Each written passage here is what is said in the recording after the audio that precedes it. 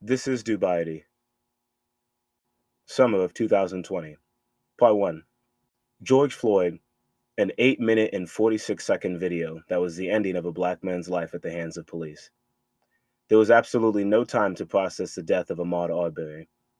This felt like another attack on black America. Floyd was detained in Minneapolis by police, and when he was forced to the ground with the officer's knee on his throat, as if George was anything but a human being, a living, breathing person, it was the perfect portrayal of all the unlawful power that the law was given over us as African Americans. The first thing I thought was, there's no way I would see a white man in this position. Never, not like this. Shades of Eric Garner of 2014 flashback, when Floyd begged for air and the ability to just breathe. He wasn't given it, and that was the end of his life, displayed on video for the whole world to see. Once the video was over, I just cried. I had never been so angry before, wanting to reach to the phone and do God knows what to the officer myself. So much went through my mind as the next day and beyond, protests that shed light on the horrible police brutality and racism that ravaged America rang through the states. The Black Lives Matter movement was now back, and at the forefront for everyone to see. It wasn't just in Minneapolis, but across every state, and even across the world.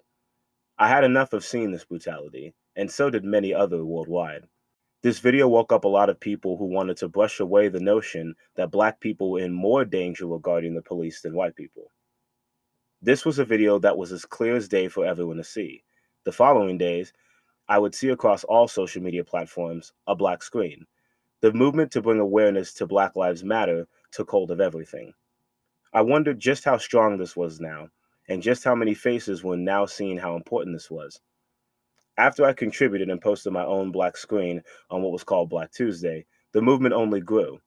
So many angry stories, so many passionate speeches, and peaceful protests around the world sparked and escalated. I still sat in my room, though, just broken from the video itself, broken from seeing just how ugly the country had become. I thought deeper about it and wanted to believe that change would truly come. Or was it just another case where people would try and justify what happened? This wasn't the case.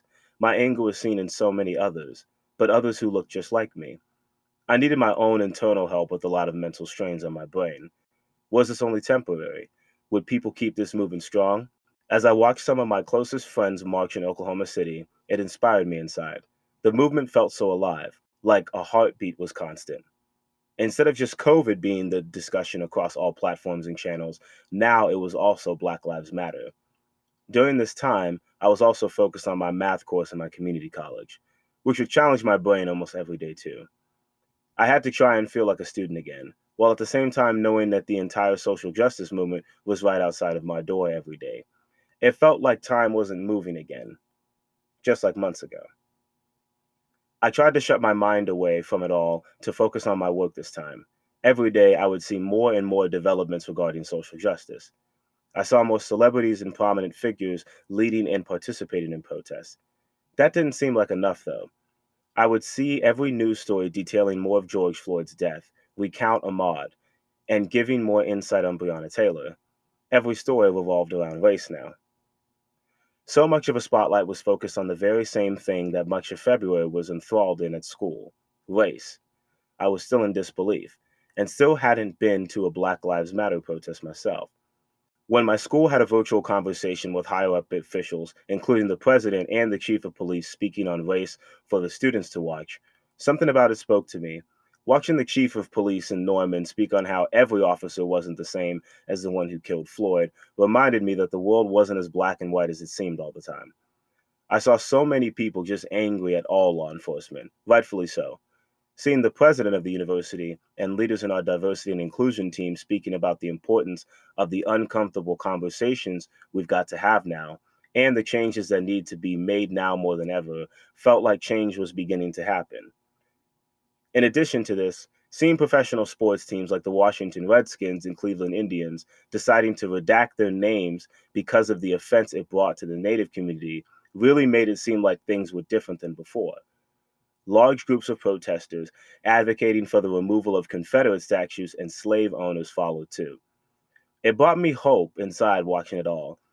I still didn't have the strength to get up and go to a protest myself, for safety reasons too. Who would I go with?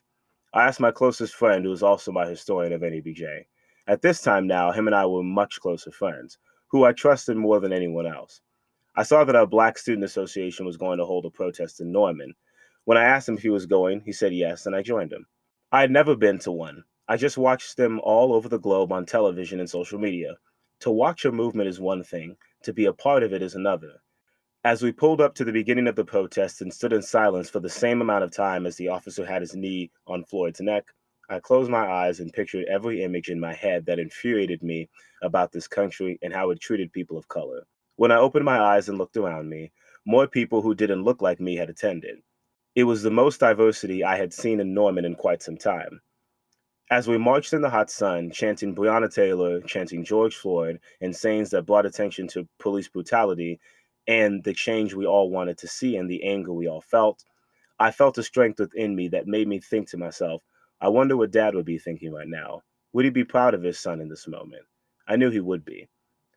The Norman police blocking off streets for us to march down, and residents giving us water to keep us hydrated, and even having a mist spray on us so we wouldn't faint, felt like this was all of us together fighting for the same thing. As I marched with my close friends, holding signs and fighting for something altogether, it grew us close together. I thought of the empty pit I would have in my stomach every day I wanted to speak in my Gaylord classes.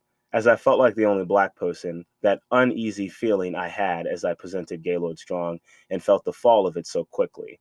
Now it felt like it was all worth it, to feel the optimistic nature marching through the streets of Norman, knowing that change was coming, one way